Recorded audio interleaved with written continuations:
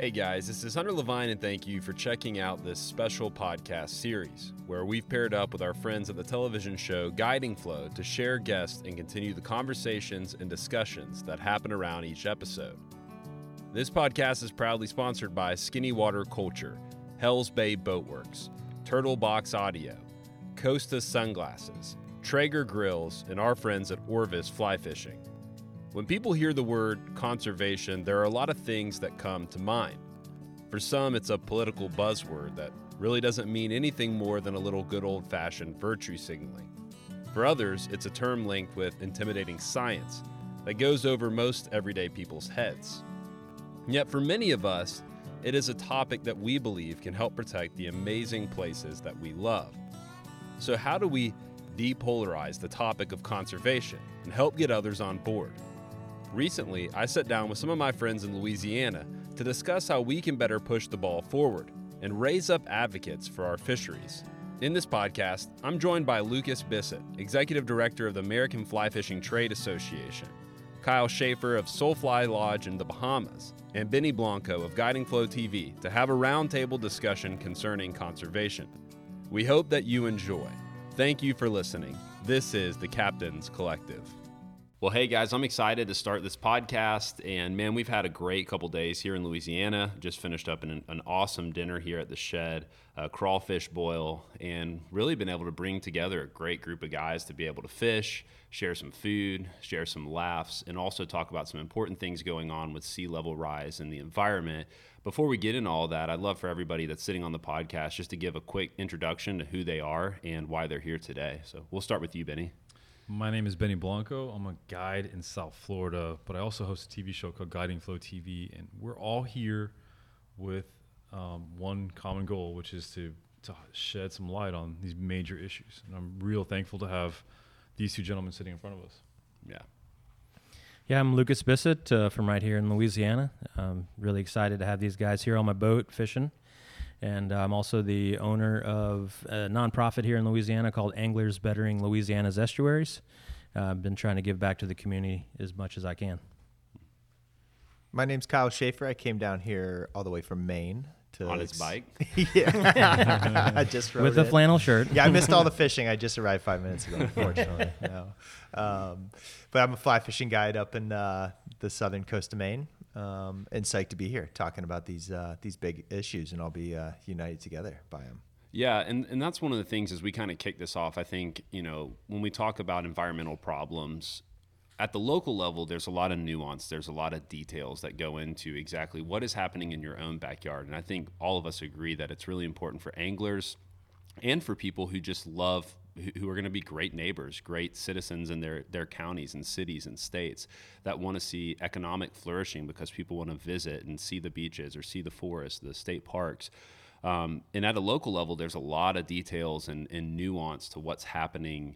But if we were to take that, rather than looking into the specifics of our local areas, which we'll talk about a little bit more, if we were to zoom out to 20,000 foot view and look down, what is that big picture issue that we're seeing across the board, no matter if you're in Maine, you're in Louisiana, you're in South Florida, or the Florida Panhandle? Sure. Well, there are issues that affect all of us that should unite us, and that's the reason we're here. I feel pretty honored to have partnered through the show with Costa Sunglasses to bring in some of the top professionals from around the country who happen to also, ironically, be Costa professionals. Who are speaking up in their respective areas, who are showing leadership and setting the right example for the future generations, and so that we can bring us all together. There's a few issues. There's sea level rise and climate change, which affect everyone. Mm-hmm. But from a community perspective, there's a bigger issue, and that is that we've been separated. And we've felt like the Louisiana issues are Louisiana issues, and the Florida issues are the Florida issues, and Kyle's alone in Maine fighting for his issues. And the reality is we are one community, and that's the effort here. And that's why I feel pretty honored to have these guys, your voice, Hunter, our ability to reach a greater population of people so that we can teach them that we're all in this together. Mm-hmm. Well, Kyle's alone in Maine because he's the only one who lives there. No, I think what we're talking about when we're talking about local stuff a lot of times is those are the symptoms, not the problem. And the 20,000 foot view is really the problem, and that's going to be climate change and things that are global in nature. And that's what makes us in this all together, is that it's affecting us no matter where you are, because it is planetary. And it's one of the reasons why Benny talks about getting us all united and pushing in one direction. It's so important because, you know, if we were just to focus on one area and one spot, you may be able to get some movement there. And Florida's a good example. You know, water quality issues united a lot of the fishermen there, and it's been a great movement. But in order for us to truly get this thing licked, in order for us to truly make a difference, we all have to push in the same direction. And so that's why it's important that we come together through all of these things. And I think it's interesting too, because we all, like all of us chatting here over the past couple of days, we all have something that really stands out from our fishery, whether it's a fact or just a glaring change that we're all seeing and going through. And you know, mine is the rise in our water temperatures. You know, down here in Louisiana, what really hit me with Lucas is how quickly they're losing land to erosion and water rising. And you know, and it's all just a function of weather changing and some of the things that we can all relate to. But you know, I think that's one interesting thing that we can all kind of think about is like, what is the local thing happening to us? You know, what is kind of that one alarming thing that really stands out? Well, there's also disconnection, because while it's pretty obvious to us because we've been close enough to the science to understand it, and so 2 + 2 = 4 to us, but a lot of the population is so disconnected from the science that they write off some of the issues they're seeing, some of the changes they're seeing to other things. But if you look at it from a 20,000 foot big picture view, it's very obvious. And so we have this connectivity that we're trying to create. We have this big picture view we're trying to create, but we also have this education component that is crucial for us to getting to that point where we can connect our communities. And so podcasts like this, shows like this, where we can connect regional communities, but also reach outside of those boxes and teach people who just want to know what's going on. That's pretty epic. Yeah, I think when I talk to a lot of people about conservation, you hear a lot of people refer to other outdoorsmen or women who are not taking the right steps as they engage in the outdoors. But what we miss, to your point, Benny, I think too, is this huge, massive amount of the population who they're not out practicing incorrectly. They're not out over harvesting. They're not out burning shorelines. They're not out. They're in the city. They're not engaged with the outdoors in any meaningful way. And I think as the conversation, what Benny was saying of trying to connect other outdoorsmen together is, you know, there's a huge world outside of just the outdoor community that needs to learn and understand this is what this is and this is why it matters. I'm curious what you guys think too about how do we get people who maybe they don't fish, maybe they don't hunt, how do we get them to see the significance and the importance of some of these environmental factors today? Well, that's actually what I spend a lot of time doing is, you know, I focus a lot of my energy on trying to get Middle America to understand what's happening on our coasts. You know, everybody is going to experience fishing or fish in a different way. Some people through a plate, you know, having dinner. Some people on being a boat or from shore. And so it's really important in the way that we communicate. And I think the best way to communicate is through podcasts and like this is storytelling. Because what resonates with a lot of people is hearing your experience and your passion. And so when you give the opportunity to someone to hear what it is that makes this place special to you, it's something that can rub off on somebody who may have never experienced it or hasn't to this point. And that's how a lot of us have learned over the years through many things, not just fishing or hunting. I mean, there's plenty of experiences where you hear someone talking about cooking a dinner, a meal, and you're like, wow, I really want to experience that because of the way you talked about it. And so storytelling to me is a major component in the way that we start to get people who aren't given the opportunity or can afford the opportunity to come down here or any other coasts and start to understand just how important these places are. We're also right now at a very unique advantage because COVID created this quarantining issue last year. We're still battling with, obviously, and everybody's witnessed it. We talked about it on the boat yesterday, Kyle, or today, how we've seen a huge influx of traffic on the water and outdoors in the woods because people can't go to baseball games as much anymore. They can't go to the malls anymore as much. It's difficult to go to a restaurant anymore, and rightfully so. The safest, most logical place to be is the outdoors. And so we've got this new group of people, this new demographic who are just experiencing it for the first time, it's really important that we all reach out and educate them as to what's going on and how they can help us fix these places and keep them the way they are. Yeah, and I think, it goes back to what are we passionate about, what moves us, and obviously for all of us sitting around this table, it's fly angling and there's other things too in our pursuits that are being affected. And I think that's one big thing that, whether we're talking to other fly anglers or whether it's a skier, whether it's, somebody, we're talking a lot about marine systems here, but, having closures in August on your trout stream in Montana and Colorado and, having shorter seasons, noticing that the wind's blowing harder throughout the season. I lived on a farm last year and the farmer's like, he works outside for 8 months of the year and he's like, year after year, I've noticed that the wind is blowing harder and harder and it affects his grows and it affects his crops. And, and so it's like all of us have something, whether, we're here talking fly fishing, but there's so many other effects that are really ringing true in a lot of other people's ears. And that segues really well into one of the main points we wanted to cover tonight, which is how do we bring people together and not just in a thumbs up kind of, yep, cool, we're all in this together. But how do we actually meaningfully bring people together across different disciplines, not just fly fishing, not just fishing, hunting, fishing, hiking, skiing, people who just want to go to the park and walk their dogs. And the whole spectrum. I'd love to hear y'all's thoughts on how do we try to work across those boundaries. I think all change. I know all change begins with education. No one's going to just one day stand up and say, all right, I'm going to be carbon neutral. It has to do with some form of education. And a lot of times it's many layers of education. And education can come in many forms. Education can be us teaching people right now on this podcast, or it can be us setting the right example on a TV show or on our daily lives. And so it starts with education, and that's how you get more people to do what you do. I've already seen that change, which in just the 3 years I've been doing this show. Every single day almost, I'm at a ramp and a child or someone of a younger generation or even my generation comes up and either thanks me for what I'm doing or recounts a story that they recently saw of someone picking up plastic or something that they did to effectively release a redfish for the first time. It's those examples. It's setting that example. It's educating that's going to make the change.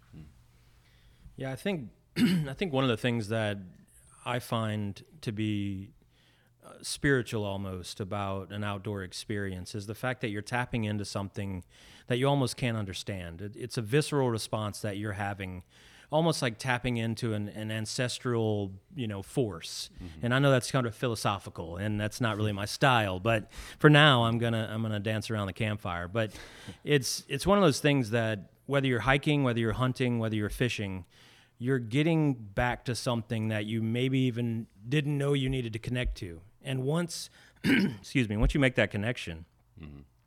It doesn't matter what brought you there. It's what keeps you there. And so to me, that's how that connection you were talking about, how do you cross those boundaries?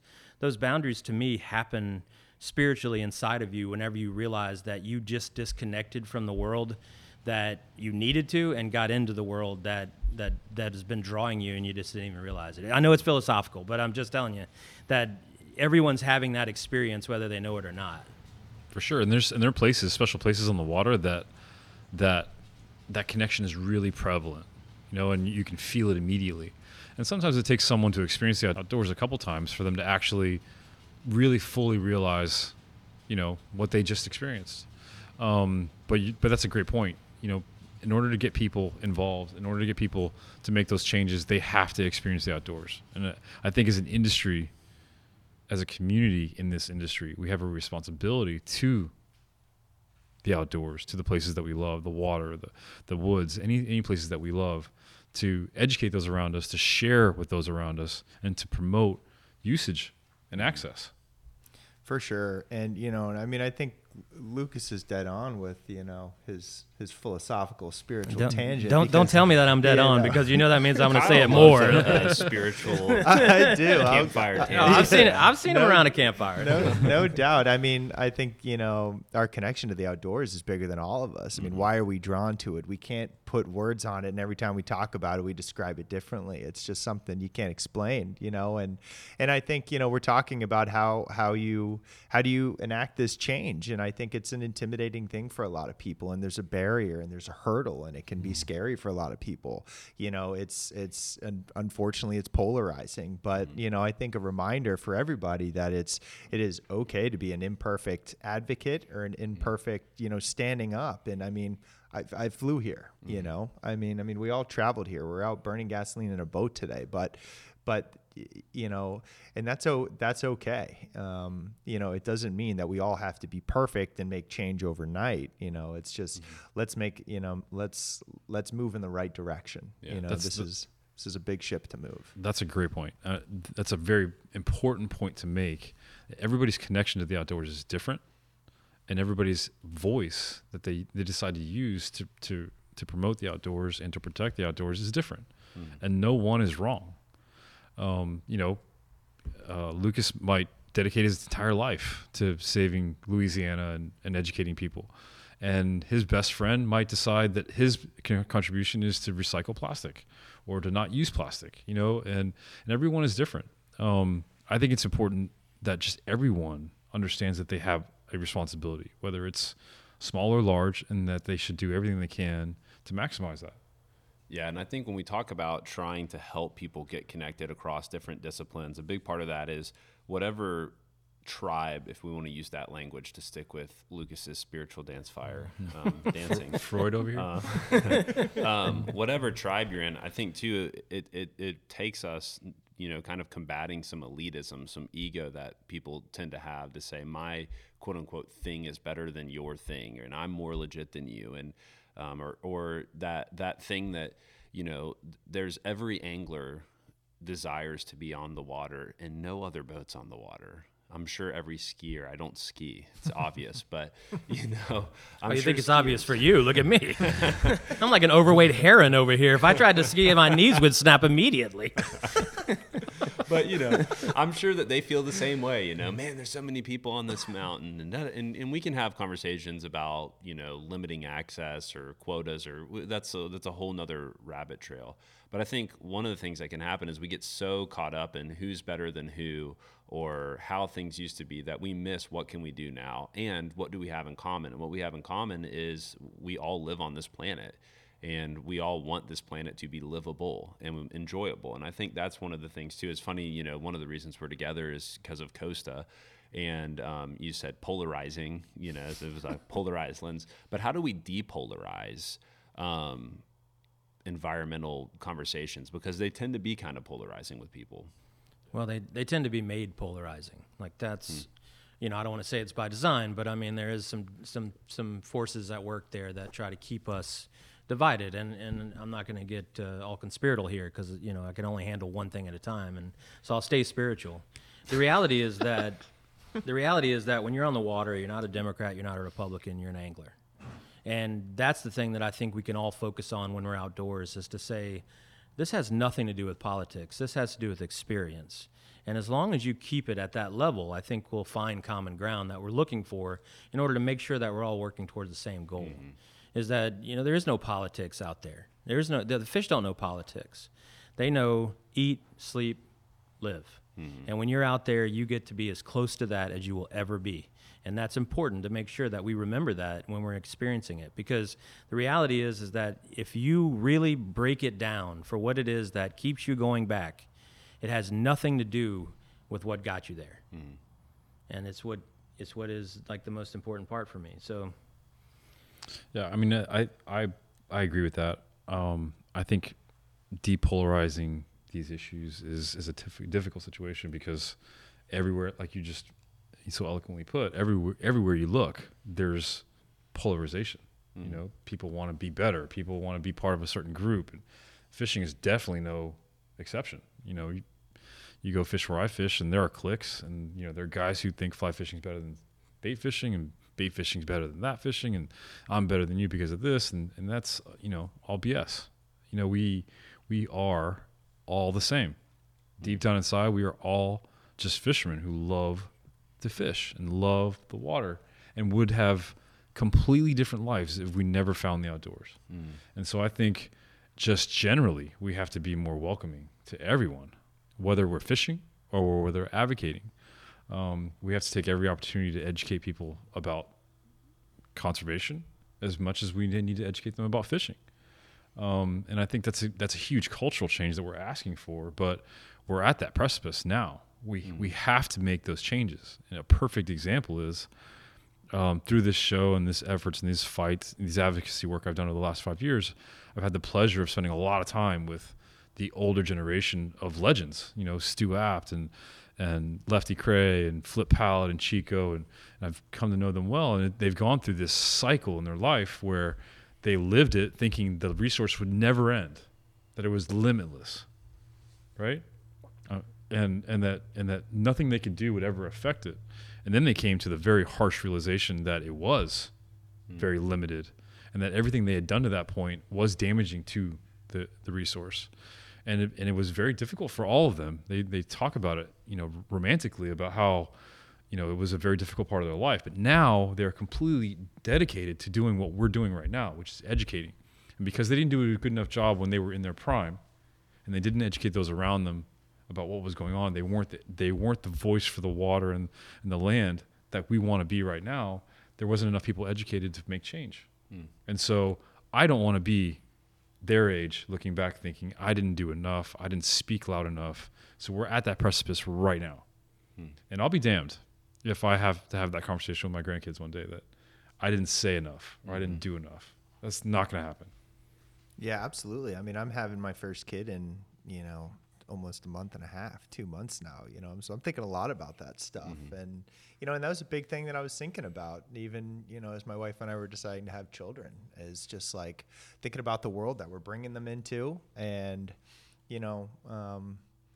it just, that we're going to be going through a lot of changes, whether we completely stop emitting carbon tomorrow, our world is going to continue to change. And there's just a lot of, but, it came back to, for me, it was like, I want to put another person on this planet that cares and that's willing to make a difference. And like Benny, I just, I want to do the right things and teach that next generation. Yeah, I think that's, with kids, I have 2 kids. Benny's got three daughters. And, when you have kids too, I think that one of the things it conditions you to do is in that you take your eyes off yourself and you're not thinking as much about yourself and your experiences and catching fish. You're thinking about your kids and their experiences and what you hope that they'll get to be able to do one day. And I think that speaks to an issue across the board in what we're discussing, and that's we have to train people, educate people to take their eyes off themselves. I think that's an important thing about, okay, maybe you did catch some fish today, maybe you did see a decent bit of white-tailed deer, maybe you did, maybe you are a better, more experienced angler or a better captain, but is your only thing when you leave this world is all that you're going to leave behind a bunch of tournament plaques? Is it going to be a bunch of photos of dead animals you hunted? Or did you actually help people understand what you're doing? And I think that's a big piece of like, how do we take our eyes off ourselves and pass it to the next generation? Lucas, I know that that's a part of what you're doing with the nonprofit. I'd love just to get practical right now. And a lot of the people that listen to this podcast are thinking that way. How do we pass this along to the next generation to help them do better and learn better? Yeah, I mean, a good example of that is here in Louisiana. We've been working on what we call the Black Mangrove Project now for 4 years. And, to me, it started out as an opportunity to just help restore the coast that I love and work on. And like you said, to leave a legacy the best I could. It didn't have to have my name on it, but I had to leave my mark. And through that adventure is what I'll call it, because I've loved every moment of it. I realized that there was an opportunity to engage the next generation. And it wasn't just my son. It was other people's kids and people who lived within 10 minutes of this coast who had never been there. And so through the local high school, we were able to get those kids growing black mangroves from seeds, for 18 months in their greenhouse, which meant they got to take care of the mangroves. They got to see them grow. It's something that you just don't get very much anymore with today's technological world we live in, of actually physically watching something grow. It's just not an experience that a lot of people get. And so you get that sense of achievement, you get that sense of responsibility. And then from there, getting them out there to let them plant those plants, it's an amazing opportunity for them to ride in a boat for the first time, for them to feel soil in their hands for the first time, to have that visceral experience that we were talking about, and to watch that spark light in their eyes for the first time. It's like being a guide, right? I mean, every time you get to put somebody on their first fish, you get to relive your moment every time. So to watch them engage and really become part of the outdoor world is such an amazing experience for me that I wouldn't trade it for anything. Not to mention that you're now just set into motion potentially the next generation of advocates who are going to care about this place as much as I do, all because they put a plant in the ground. That's a pretty cool experience. Agreed. I mean, we talked about it a little bit today again, about how the next generation just inherently knows that we have to protect Mother Nature. I mean, and frankly, when I tell them about what's going on in the Everglades, and I have an opportunity to educate children in South Florida because they're close enough to the Everglades to experience it, and I tell them what's going on, they're angry that the generations before them, my generation, let it get to the point that it is. And so I again go back to that responsibility that we have as anglers, as leaders in the industry, so to speak, that we have to set the right example, but more importantly, we have to give them the tools to be better than we were, to do the right thing, and to actually fix these places, save these places. There's so many ways we can do that. And I think, one thing that changed my life and got me into doing this on a full-time basis is I just made a pact with myself that I was just going to say yes. And that sounds simple, but yes means that, when an organization like the Everglades Foundation or Catchers Clean Water, or somebody called and needed somebody to speak or needed help at an event, it was just a yes. It didn't matter if I had something planned, if I had to be on the water, if I had to go to work. A yes means that I'm committed to doing something. And it starts with just a simple thing like that. When there's an opportunity to be the example, when there's an opportunity to do something right for the environment, opportunity to get involved, no matter how small it is, just say yes. Yeah, and I think, I think about it on like a few different levels, I think about it in my day-to-day life of what I'm, how I'm spending my dollar, what I'm doing, how, do I really need this? I think those are simple things that I just can make choices like that. And our choices are powerful because they're multiplied by 350 million Americans every day and what we're consuming. And so, I think I think people that are listening to this might get involved on different levels or maybe not at all. And that's okay. I think we just need this. We need people that are interested to jump in, and there's an entry point at any level. And so that's a very simple way to just engage, on a day-to-day basis. And from there, talking to your friends, if this is something that interests you, educate yourself. There's a lot of information out there. There's a lot of cool stuff to learn about what's happening in your area or changes that are happening in Lucas's area or Benny's area or Hunter's area. And from there, it goes up the line. If you're passionate and you're arming yourself with education, maybe you're starting to build advocates, which is a force multiplier. Then all of a sudden, those people, you're gonna find 1 in 10 of those people might turn into another one of you that's passionate, that wants to go, continue to make change.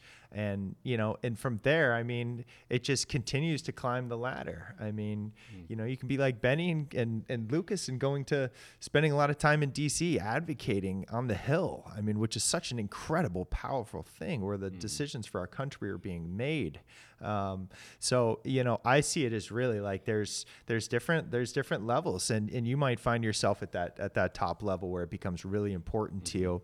And I will tell you through my experiences, yes, this is all work that is you're not getting paid for. I mean, we're fishing guides. We're working hard in this industry. Nobody's getting rich by any means, and this is all work that we're doing that there's not a paycheck at the end of the tunnel for. But we're protecting what we love. We're protecting what we do, and for me, the intangible things that have come back from just getting engaged on this topic, like being able to sit in this room with these folks, is well worth it. And being able to, the clients that book me are interested in this stuff. They want to learn, and advocates are growing out of that.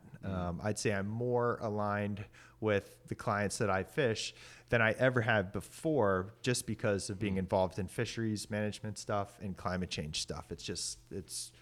I'm kind of getting to fish with my people. It makes my job more enjoyable. Yeah, I have a very similar story in the sense that when this all started happening in my fishery in Florida Bay in 2015, we lost 50,000 acres of seagrass. And it's not something you can hide from your clients. Your clients are as intimately connected to that water as you are. And that's one of the things I've been trying to educate the guides that are around me about, that simple fact. The guides are on the water every single day. We're connected financially and spiritually to these places. And so we have this passion and want to fight, but the people right behind us are the people who are paying us to be on that water. And they have a vested interest already.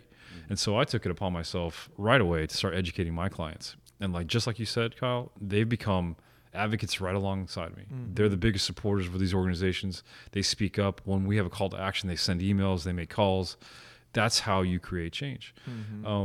I use this example all the time. When you were a kid and you first learned 2 + 2 is 4, the first thing you did was go home and say, Mommy, you know what 2 + 2 is? It's 4. And so when you learn something new, when you find something that you're passionate about and you learn about it, the first thing you want to do is tell somebody. It's a multiplying factor. You tell someone, they tell 10 people, and then they tell 10 people. And that's how we make change. That's how you have to see it. It's not a short-term race. It's not a sprint. This is a long-term race. And I'll go back to what I just said before, which is at every opportunity to educate anyone, whether it's by example or by actual, physical contact, you got to do it. It's your responsibility. And this goes kind of full circle with what Lucas was saying with storytelling. I read a book called Amusing Ourselves to Death by a guy, Neil Postman. He wrote it a long time ago. Incredibly prophetic book about what was happening with entertainment. And he was also talking about it's not just what we watch, but the fact that we are watching. It's not just what we listen to, but it's the fact and one of the things he says in the book that's really interesting, and I really think it's like one of those books that like every person really should read. But he says to talk about it is to break the spell. That was one of the lines from the book, and I thought that was really good because everybody is just watching TV and they're not thinking about how is this impacting me? How is this? And he lays out this really great kind of argument just about not necessarily that you don't watch TV. It's just you don't watch TV not thinking about how is it shaping you. I think to what we're talking about today, the world is changing. The humans have a footprint. You were just mentioning that. Decisions that are made at local, state, federal levels are going to change. If we reroute water, if we pour too much asphalt, there's so many things. And when we talk about conservation and storytelling, to talk about it is to break the spell that everything's fine and everything's okay. One of the challenges that we have, though, is people just get tired of talking about it. They just get tired they feel beaten down about conservation. They just keep being told that, and it always seems like it's just keep less fish, hunt less days. And I think people get kind of tired. And so I'm kind of curious too, how do we do a better job of making it something that people actually want to hear about? That's a tough one. That's $1 million question, right? Yeah. I mean, that's the $1 million question. And, the reality is there aren't a shortage of people who understand. There's a shortage of willingness to make change. And as a perfect example, I read today that on any given year, there's 1.2 million people who travel to fish in Louisiana every year. Wow. They account for nearly $3 billion in economic impact every year in this state. In the state of Florida, it's even more. It's 2 million people that visit the state of Florida every year to do some type of water-related activity. And the resulting economic impact is over $30 billion annually. There's no shortage of people who experience the outdoors, and every single one of them has seen or witnessed that degradation. There's no way around it. So the more we speak, the more we share the real science, the more we educate those people, the more they can relate it to what they've seen. And that's how you get more advocates. You don't get more advocates by shaking them and trying to wake them up, by giving them the information so they can realize it on their own. And that's how you make advocates. And those are the most powerful ones, because then they're connected, and then they understand it themselves, and then they become passionate advocates. Well, and I think to that end, it's about meeting people where they are. It's about not preaching to people as much as it is understanding where they're coming from. You know, that's something that I've tried to employ as much as I can in the work that I do as an advocate, is understanding that everyone has their level of engagement, everyone has their level of understanding. And so it may be as much as taking it back to the first time that you thought about being an advocate, or the first time that you got engaged, or understanding that some people don't necessarily want to go as far, even in admitting certain things. But as long as they're willing to accept that something is different, then it's about finding that common ground and making sure that you move forward together. Because you're right. One of the things that's really hard about is like being an advocate and helping other people advocate is that the times in between doing something is when you lose them. So it's keeping them engaged is the hard part. Getting them engaged initially is not tough, because when you're passionate and you really have that voice, people listen. The problem is that they want to do something. And so to your question is like, how do you get people more engaged? It's about understanding what's happening between what's happening, if that makes any sense.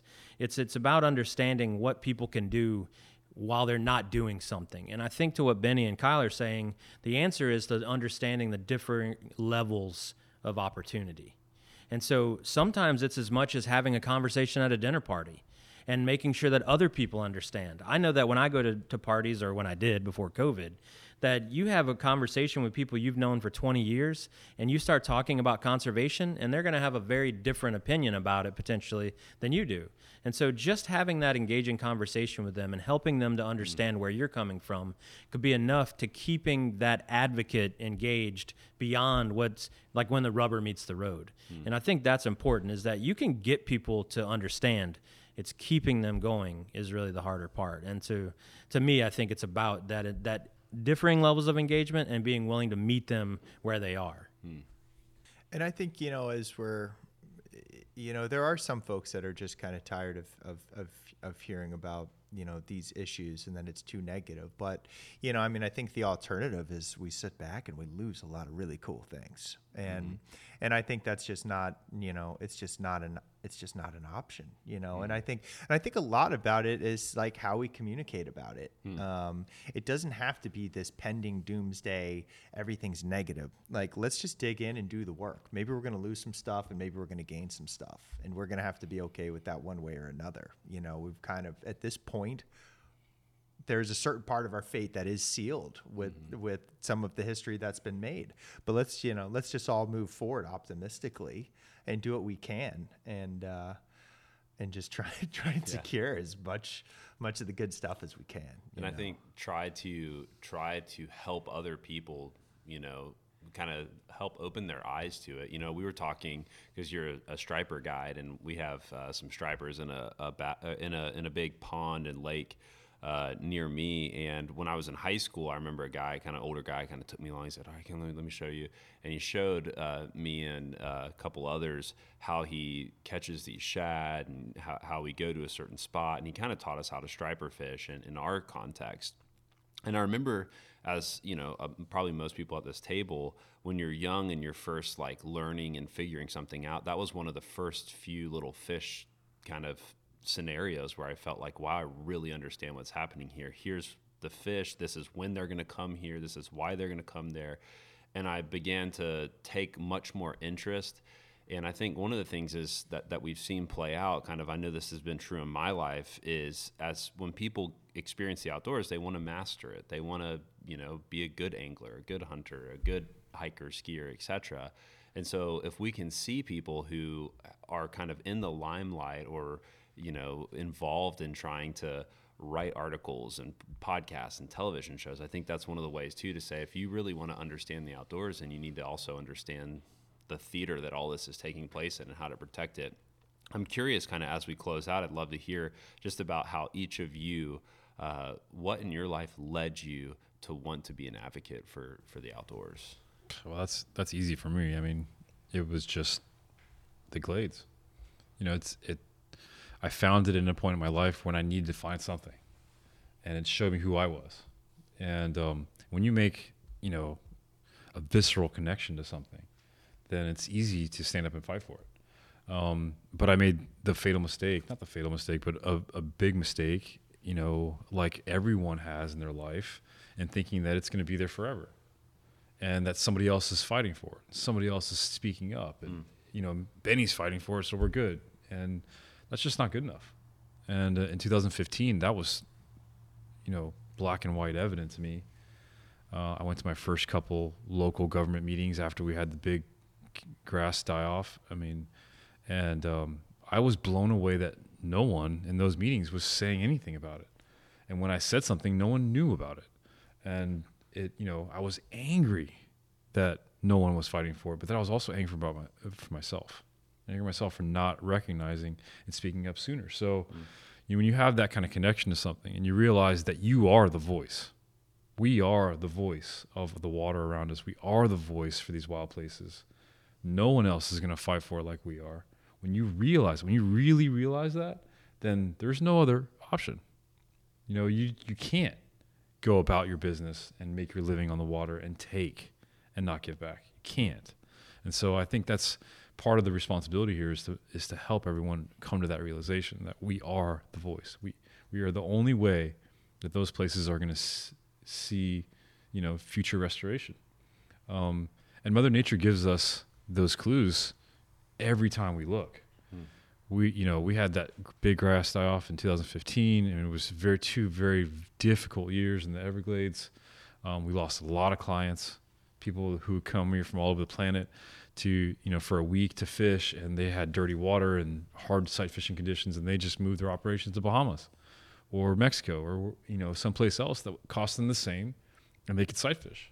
And that wasn't available here, and that was a huge wake-up call for us. But in 2017, Hurricane Irma came through, and Mother Nature dumped a bunch of fresh water in the state of Florida, basically replicating what Everglades restoration is going to be. And we had the best year of spawning aggregate for snook, redfish, and trout that I've ever seen in my entire life. And 2018 was maybe the best fishing year we've had in 30 years. Mother Nature's saying, yo, if you give me the water that I'm supposed to get, this is what's going to happen. We had COVID last year, and nobody was driving cars, and nobody was flying planes, and the skies were clean, and water was clean, and fish were acting right, and animals were acting. Mother Nature shows us all the time, if you look, that if we do the right things and we start giving her a little bit of help, that not only will she bounce back, she'll blow us away with what's possible. And so, if you understand that connection to the place that you love, if you understand that you are the voice and you pay attention to Mother Nature, then there's just one thing to do, and that's to stand up and speak up.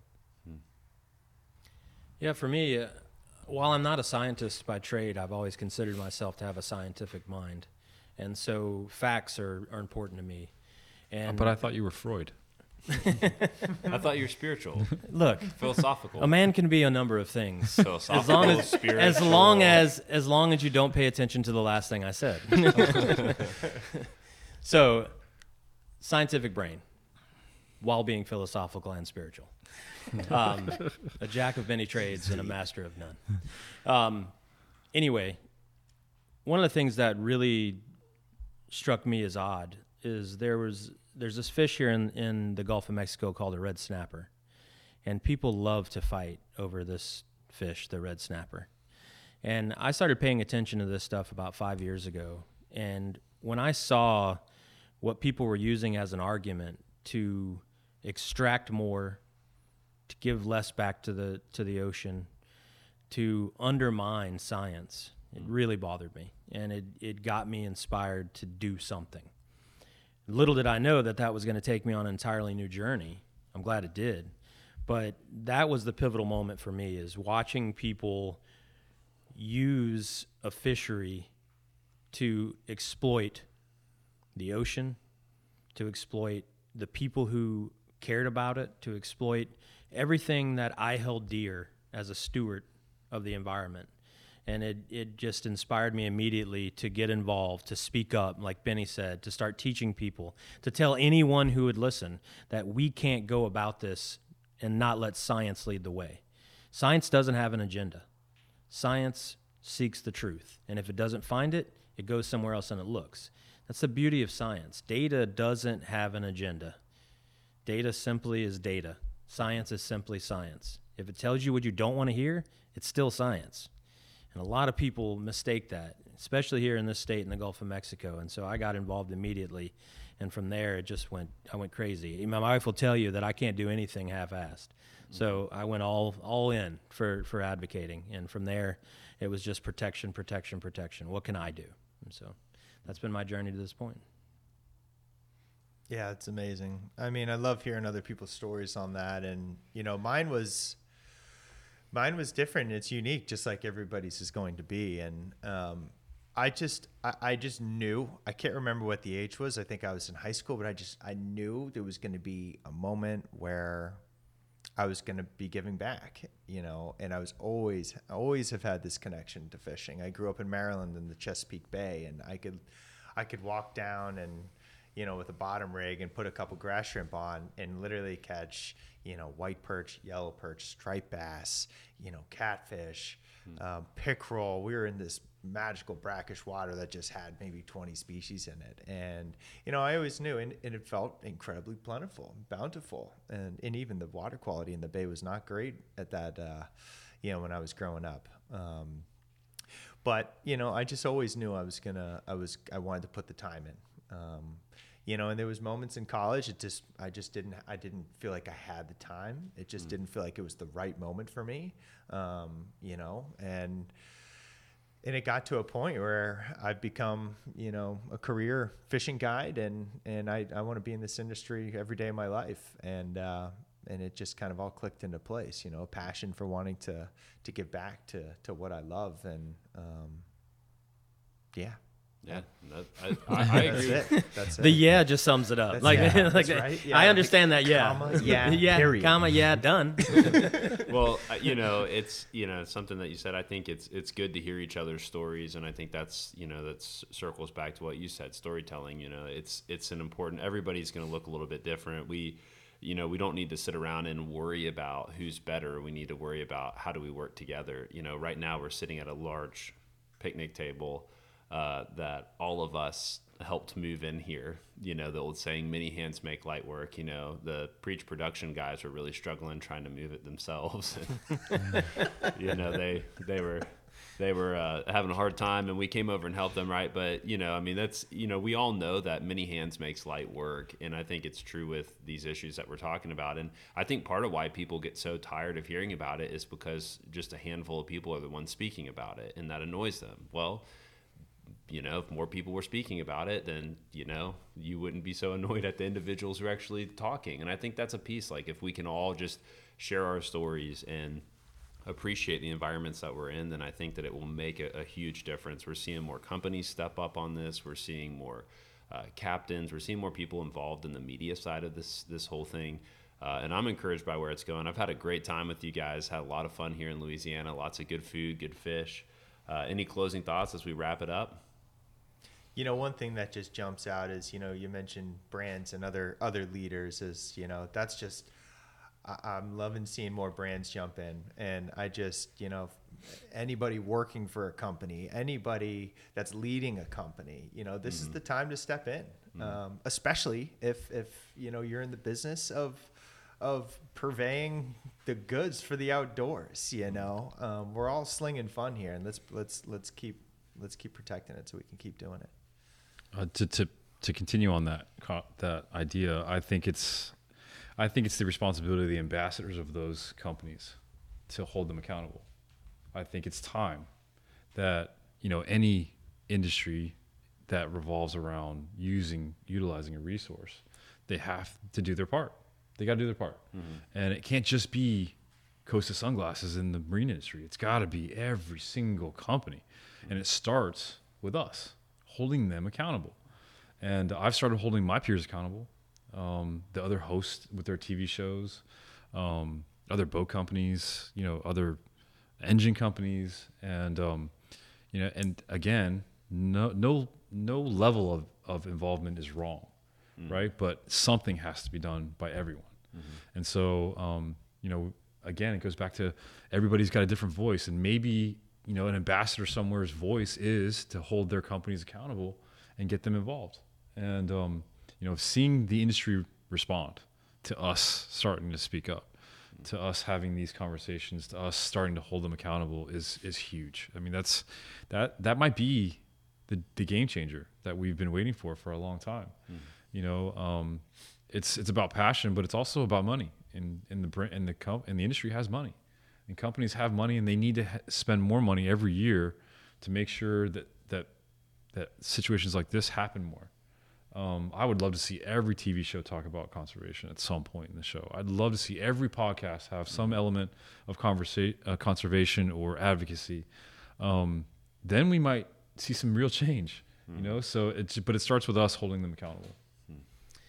Yeah, and I think one of the things that we're talking about here is a cultural shift, right? I mean, that's ultimately what we're talking about. We're talking about changing people from their core out. I think really a cool example of that is bass fishing. And I think that to me is very encouraging. Talk about brands, you talk about ambassadors. Look at what bass fishing has done over the last 30 years. They have made a significant change in the way that people look at a bass. A bass went from a trash fish to a prized possession that people think is cool to let go now. You took something that was never catch and release and you made it catch and release. And that was by brands with ambassadors holding people accountable and making something like catch and release cool. And that to me is what is encouraging, because that's what I'm starting to see. It used to be that we had to beg our brands to help. Now they're calling us asking what they can do. And that change is a cultural shift from the top down that's going to make the difference for us. And that's what's going to give us the encouragement we need to keep going. And it's what's going to, let people stand for something even with the way they spend their money. I agree. We really were able to cover some good ground, guys. Thank you so much for taking some time tonight after a long day on the water and a really big meal. I think we're all about ready to call it a night. But I'm grateful just to be able to sit down with you guys and have a friendship with you guys. And it's really cool to see people from, really all across our country come together and have these conversations. So looking forward to seeing the episode come out soon. And thank you guys for being on. Yeah, thanks for lending for having us. Thank you, Hunter. Thanks for lending your platform, Hunter. It means it's a big thing, huge thing. Appreciate it. Thanks again for listening to the Captain's Collective. Please help us out by leaving a review on iTunes and sharing this podcast. We hope that you enjoy. This is the Captain's Collective.